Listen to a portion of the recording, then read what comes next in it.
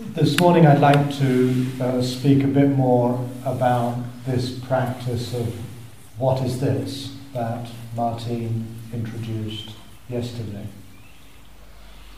And it might be helpful to consider how this might differ or be similar to other forms of inquiry that are found in the Buddhist tradition. In particular, if you come from a practice such as that of vipassana or mindfulness, you will have heard of Dhammavichaya, which is one of the 7 factors of awakening. And it's often translated as investigation into Dhamma, or states, or things, or conditions. And so clearly, in this more classical practice, there is an element of inquiry or investigation. But I think there's a difference.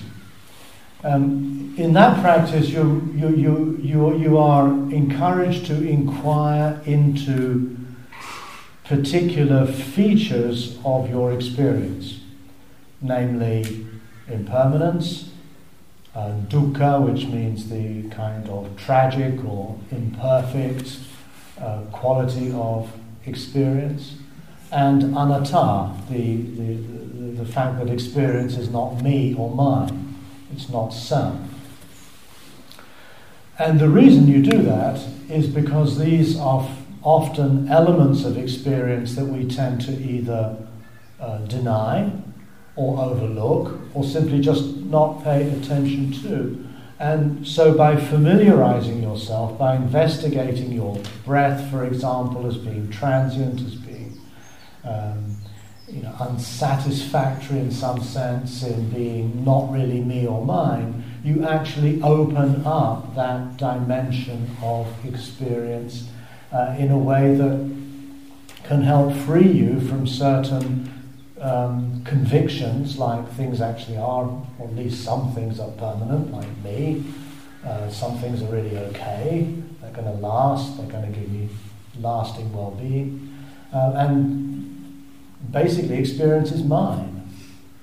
And it's these attachments to these kinds of views, and they're not just intellectual opinions that we might hold, but they're deep, almost instinctive ways of apprehending experience that probably have their origins in our neurobiology, in our having evolved this way. So that's certainly a kind of investigation, but it's an investigation that has already established what the answer to the question is. Is it impermanent? Yes. Is it dukkha? Yes. Is it anatta? Yes. And we seek, therefore, to look deeply into experience such that those features begin to become more pronounced or present to us, not just when we meditate, but to inform our overall sensibility of life itself.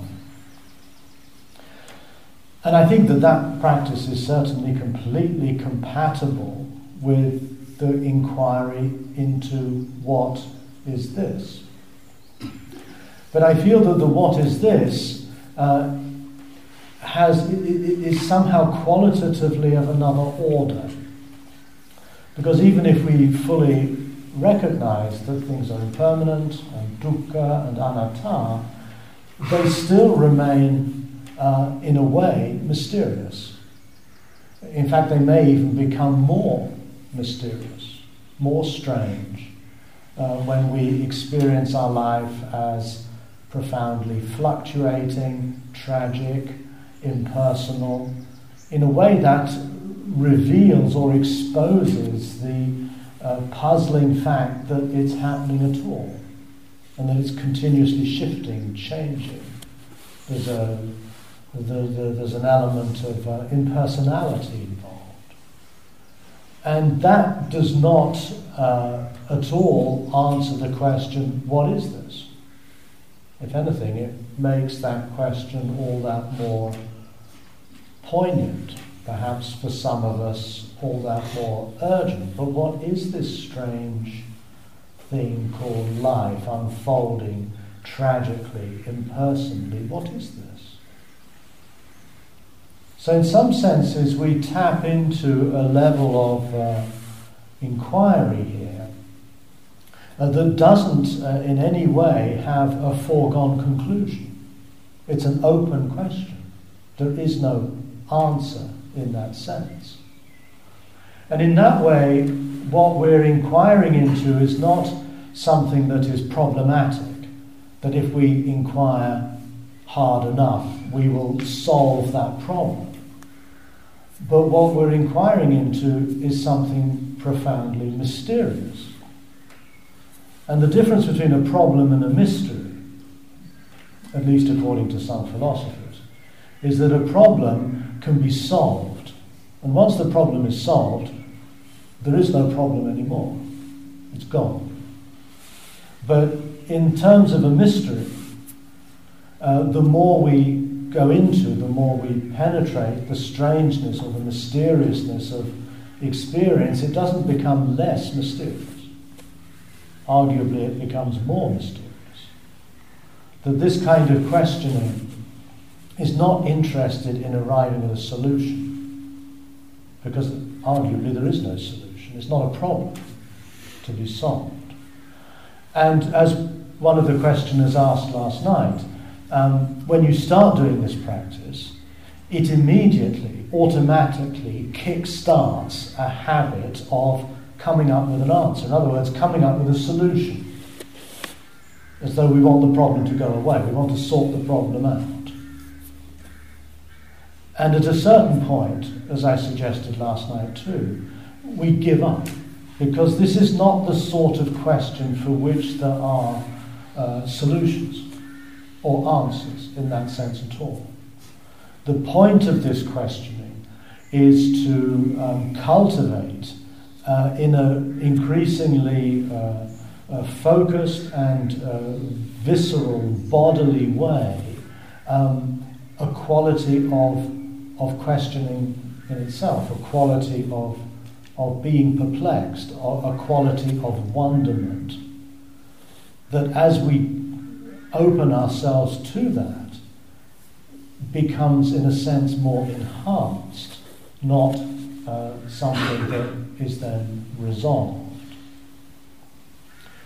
And I think we can perhaps find examples of this, not so much in, for example, the 7 factors of enlightenment that we find in the early tradition, but by looking back more into the origin of the Buddha's own quest when he initially left home. And perhaps the locus classicus for this experience is found in the legend of the young prince leaving the palace, the security and the safety of the palace in which he grew up, going outside the palace walls. All of this is highly symbolic, obviously, because he didn't live in a palace. He wasn't a prince, but the myth is still very powerful. Going outside the palace walls, he encounters a sick person, an old person, a corpse, and a samana, a wandering mendicant. And on each occasion, supposedly, this is the first time that he'd ever encountered such things. And he turns to his charioteer and he says, "What's that?" "A corpse, a sick person." And the charioteer tells him, and he says, "And that happens to everyone?" That, I think, is the kind of questioning that we're doing here. We're actually allowing ourselves to become questions for ourselves. Of course, in reality, the young Prince Siddhartha would have obviously encountered sickness, death. After all, his mother died when he was born. Old age, his father would have been pretty old. It's not as though he's never seen these things before, but he's never really seen them before. He's never really been struck or even overwhelmed by their import.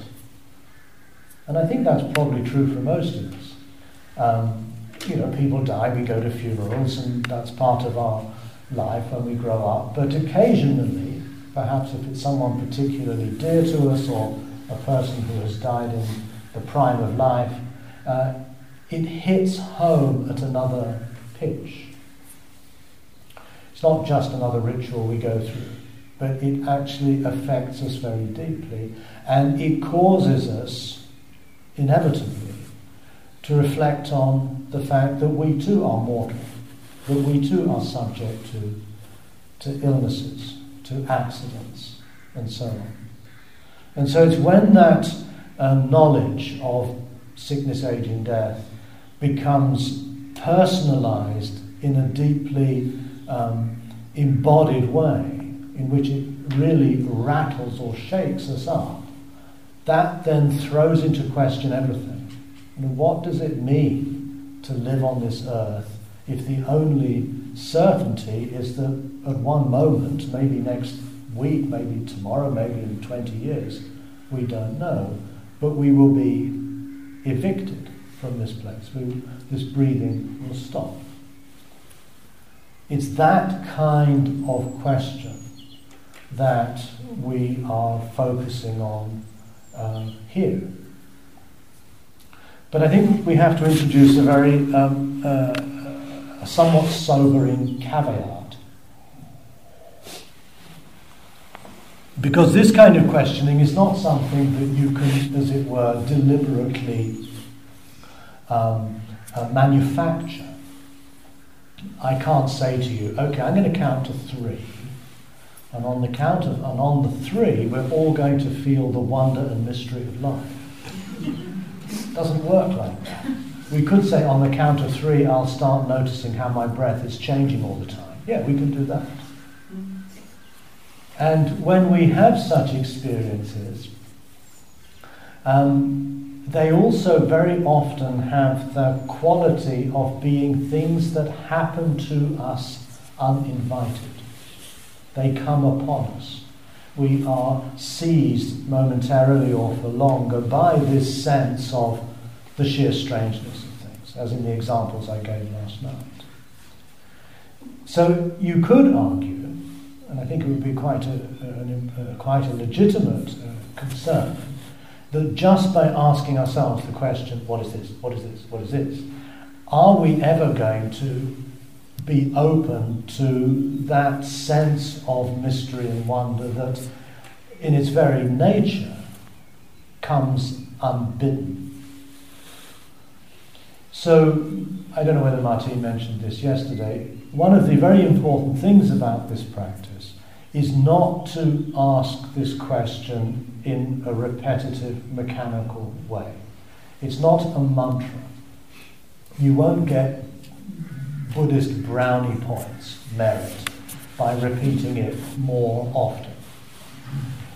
In fact, one has, I think, to use this question rather carefully and judiciously. And this is where I think it is very helpful to ground this practice in a basic contemplation of the body, of the breath, of one's mental state. In other words, just a simple mindfulness exercise to ground ourselves physically, become more present, become more alert, allow some of the rather annoyingly repetitive thoughts to die down a bit. And then when we find ourselves in a more still and calm space, then very gently, and perhaps not very often, just voice beneath your breath the question, but what is this? And also to explore in the course of the day or the rest of the week how you ask that question, how you pose those words. There's a lot, I think, that comes from the way we intonate that phrase. And we'll all do this probably in our own way. but to try to allow ourselves to find a way of asking, what is this? That in a sense is open with a certain humility to the sheer extendedness of our experience, going out all the way to what we hear and see and smell, everything deep within us, the very brute fact of our being here at all, which I think is definitely opened up by simply paying attention in a quiet, systematic way. But allowing that attention to lead us into a space in which we can begin to wonder.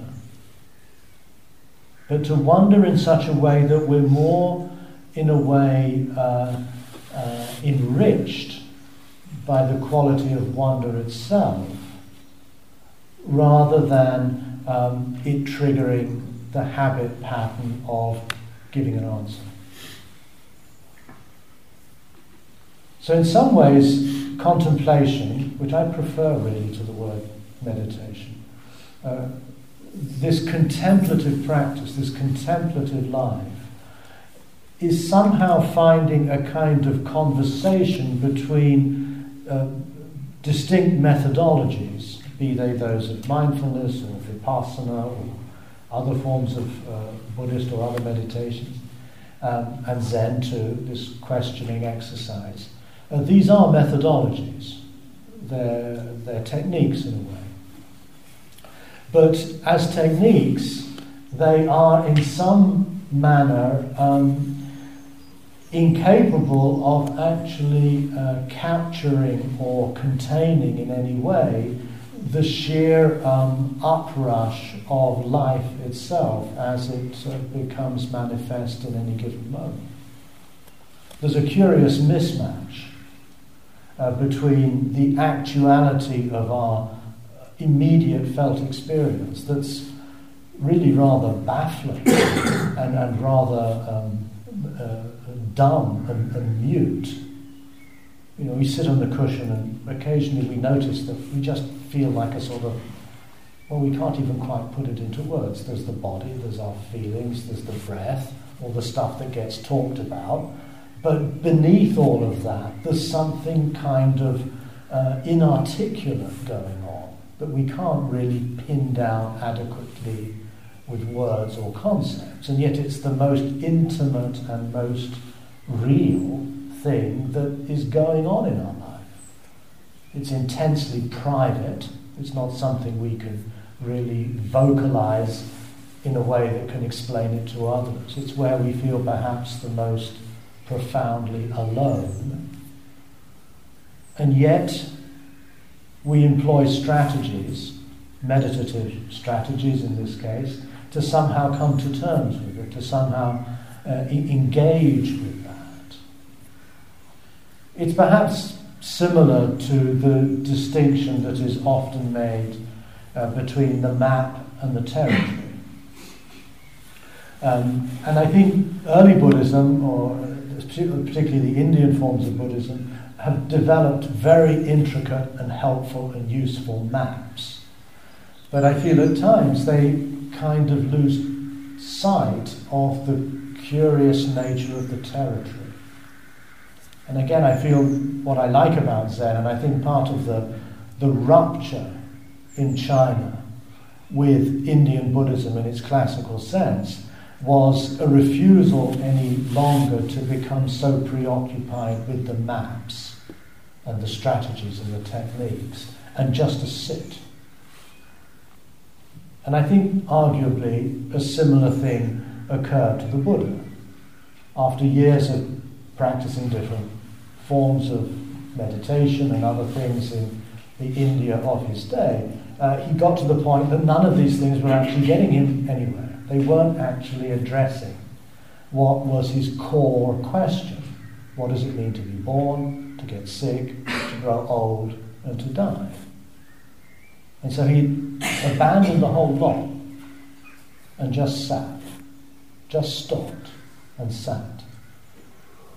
So I think the history of Zen, the history of Buddhism, is also, in a sort of macroscopic sense, a reflection of perhaps our own history too, where we engage with certain practices and disciplines that have, let's say, beneficial outcomes, but at some point those practices can become routinized, become rather mechanical. We get rather good at them. We get proficient. And in doing so, very often we feel that we've somehow lost something. We've lost perhaps that initial anxiety or uncertainty or confusion and replaced it with, convictions, beliefs, confidence in certain approaches and so on. And in this sense, I feel that the kind of inquiry that we do in what is this is also about a return, a recovery of what it was that brought us to an interest in Buddhism or a spiritual practice in the first place. That initial sense of confusion and uncertainty, maybe a certain suffering, that has somehow been forgotten. So it's about coming back, not just coming back to the breath, but coming back to the primacy of our experience here and now. And what is that? I think this is also very well captured in the story that Martine outlined yesterday, that gives us the starting point for this whole tradition. And that is the exchange between these two monks, Hui Zhang, who was a younger monk who had travelled from North China all the way down to a monastery near Guangzhou, or Canton, to meet the great Zen master Hui Neng. And Hui Zhang is introduced to Hui Neng, the Chan teacher, who asks him, where have you come from? And he says, I've come from Mount Song. And then Hui Neng asks him, but what is this thing? How did it get here? To which Hui Zhang was speechless. And then the text says, he then spent 8 years in the monastery. At the end of which he came back to Hui Neng, and Hui Neng said, what is this? And Hui Zhang said, I can't tell you that, can I? That's the answer. Hui Zhang said, to say it is like something misses the point. To say it is like something misses the point. Now, in that very typical Zen koan, what we find is that the conversation between these two men starts at the level of conventional discourse. Where have you come from? I've come from here. But at a certain point, that conventional exchange of information is radically subverted. And Hui Neng says, but what is this thing? How did it get here? So he turns the questioning from a questioning about facts and events into a question about, well, who are you really, as it were? And I think we can probably all sense what would occur in such an unexpected shift of emphasis. Imagine, for example, you're at a dinner party with people you don't know. You're sitting next to someone, they say, well, who are you? I'm Stephen. What do you do, Stephen? I write books. Oh, what do you write books? I write books about books. And on it goes, and it's all part of the social lubrication that's perfectly, it's what human beings do, it's useful. But if that person were then to sort of suddenly say, but Stephen, who are you really? How would you feel? Who are you really? I know all this bullshit about writing books and stuff, but who are you really? It's like that. And that, I think, is what's going on here. Is that, yes, we can know all the Buddhist information about impermanence and that stuff, but what is it really? But what's actually going on? And Hui Zhang was speechless. It brought his thinking mind to a stop. And he was just left with that question. Well, what is this? Now, I'm not suggesting that one approach is somehow better or worse than another. I feel that what we inherit in our time from Buddhist tradition is a plurality of approaches. And I think that's incredibly rich. We get the lines that have come through the Tibetans, through the Japanese, the Koreans, the Chinese, the Thais, the Burmese, the Sri Lankans, all of which have developed approaches to practice that have been effective, obviously, in those cultures. And I think we're fortunate in many ways in having exposure to so many. Had we been born, say, in Cambodia, we would really only have come across that form of Buddhist practice. But we're in a strange situation now in our global world where we have access to so many different styles. And that, I think, is going to be one of the factors that will probably determine how Buddhism unfolds in modernity. It's going to be more pluralistic. Of course, different groups will try to hold on for dear life to the specialness of their approach. But I don't know whether that can really be sustained in the sort of world in which we live. So I've found for myself that the different approaches have been very valuable at different times, and they all seem over time to come together in a way that crystallizes what, at least in my own case, I find to be of use and value. And in this way we somehow create over time a practice that's suited to our needs, rather than a practice that has been authorized by some ecclesiastical body and we take on faith and trust as being the best thing there is since whole wheat chapati.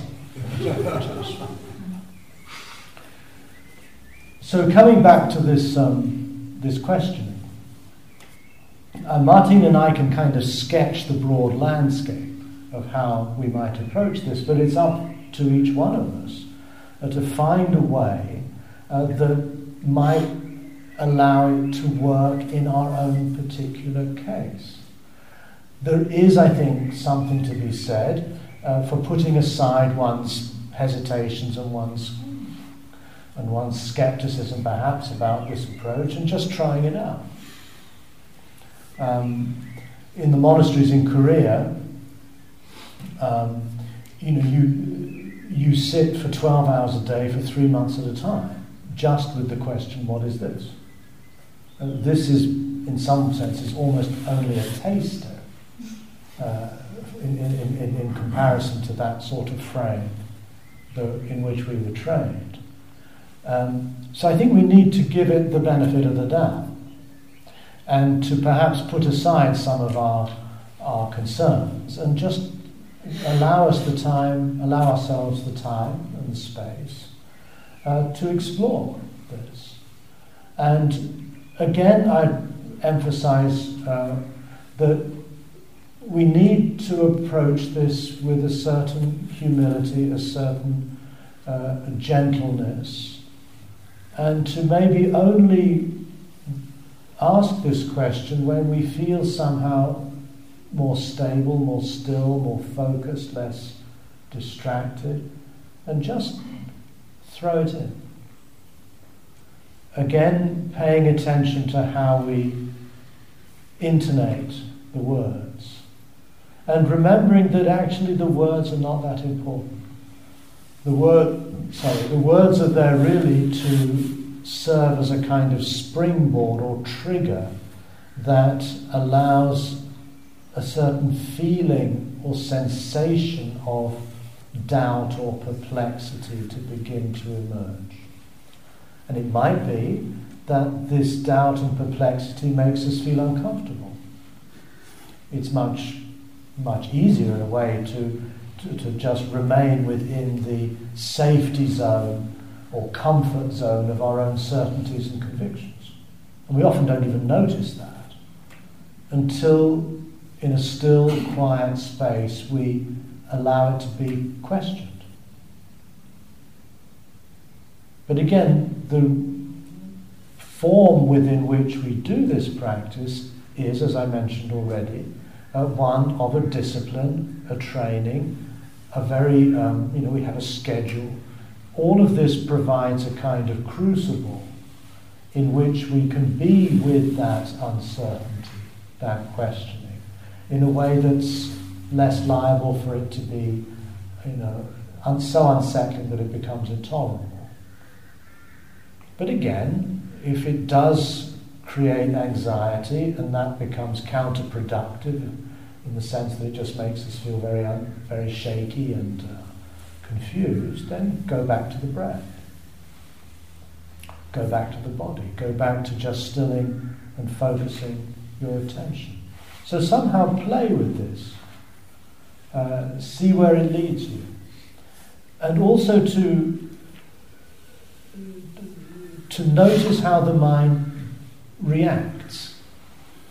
As was mentioned yesterday, we tend to come up with answers. That's a very typical thing that happens, particularly when we're beginning this practice. But over time, that will burn itself out. And you'll become much more interested in the felt quality of inquiry and curiosity and wonder that begins to be made possible. And again, we can't force this. We can't contrive those feelings. All we can do really is create the conditions under which such a sense of curiosity or wonder will be more likely to happen. There's no guarantees that it will. That we're, locked into sets of feelings and opinions and convictions that are very well established, both culturally, socially, perhaps biologically. It's not that easy just to throw them out. And so there's a constant sort of constraint or resistance to this kind of inquiry that's simply part of who we are. So it's about learning how to relax, learning how to be still, learning to be quiet, and also allowing that quietness to enable us to be more clear, more vivid, more present with what's going on. And in that, what does Martine call it? Bright, bright, quiet, quiet. Song, song, jock, jock. Which is just another way of saying shamatha and vipassana. Quiet is shamatha, is stillness. Bright is vipassana. That's what the words are in Chinese. So shamatha vipassana, stilling the mind, clarifying, brightening attention, is the context within which we can then inquire in this questioning way. Are there any practical points that you would like to raise at this time? Yeah. I found myself naturally doing more the practice. They're asking for the question when I was experiencing something a bit troubling, because I thought that's then that there is uncertainty, and that's when it seems alive to ask the question rather than wait for the quietness. Is that wrong? Well, as I said, I think each of us has to learn to negotiate this in our own terms. So there's no right or wrong in that sense. And again, if you go back to the story of the Buddha, he wasn't going out on his chariot and then getting still and quiet and saying, hey, what's this cause? No, this question arose in the midst of what may have been a deep existential crisis for this young man. And, I think at some level, this sort of practice is almost designed as a way to work with those kinds of rather chaotic and uncomfortable feelings of uncertainty that you describe. But if we don't have a kind of preparation or a sort of a training, it's very difficult actually to transform that uncertainty, that anxiety, into a focused kind of meditation. So you can see perhaps why we need the two. We need the discipline in order to be able to take the often considerable energy that is present in such those unsettling experiences and actually focus that. If we don't have the discipline, it will be very difficult to contain. And so I think it's both. If we just work on, getting still, getting quiet, that might, in a sense, avoid or be used as a strategy of somehow distancing ourselves from the question that life is asking with some urgency all the time. So again, it's a negotiation. It's a way of aligning the map and the territory. Does that answer your question? Thank you.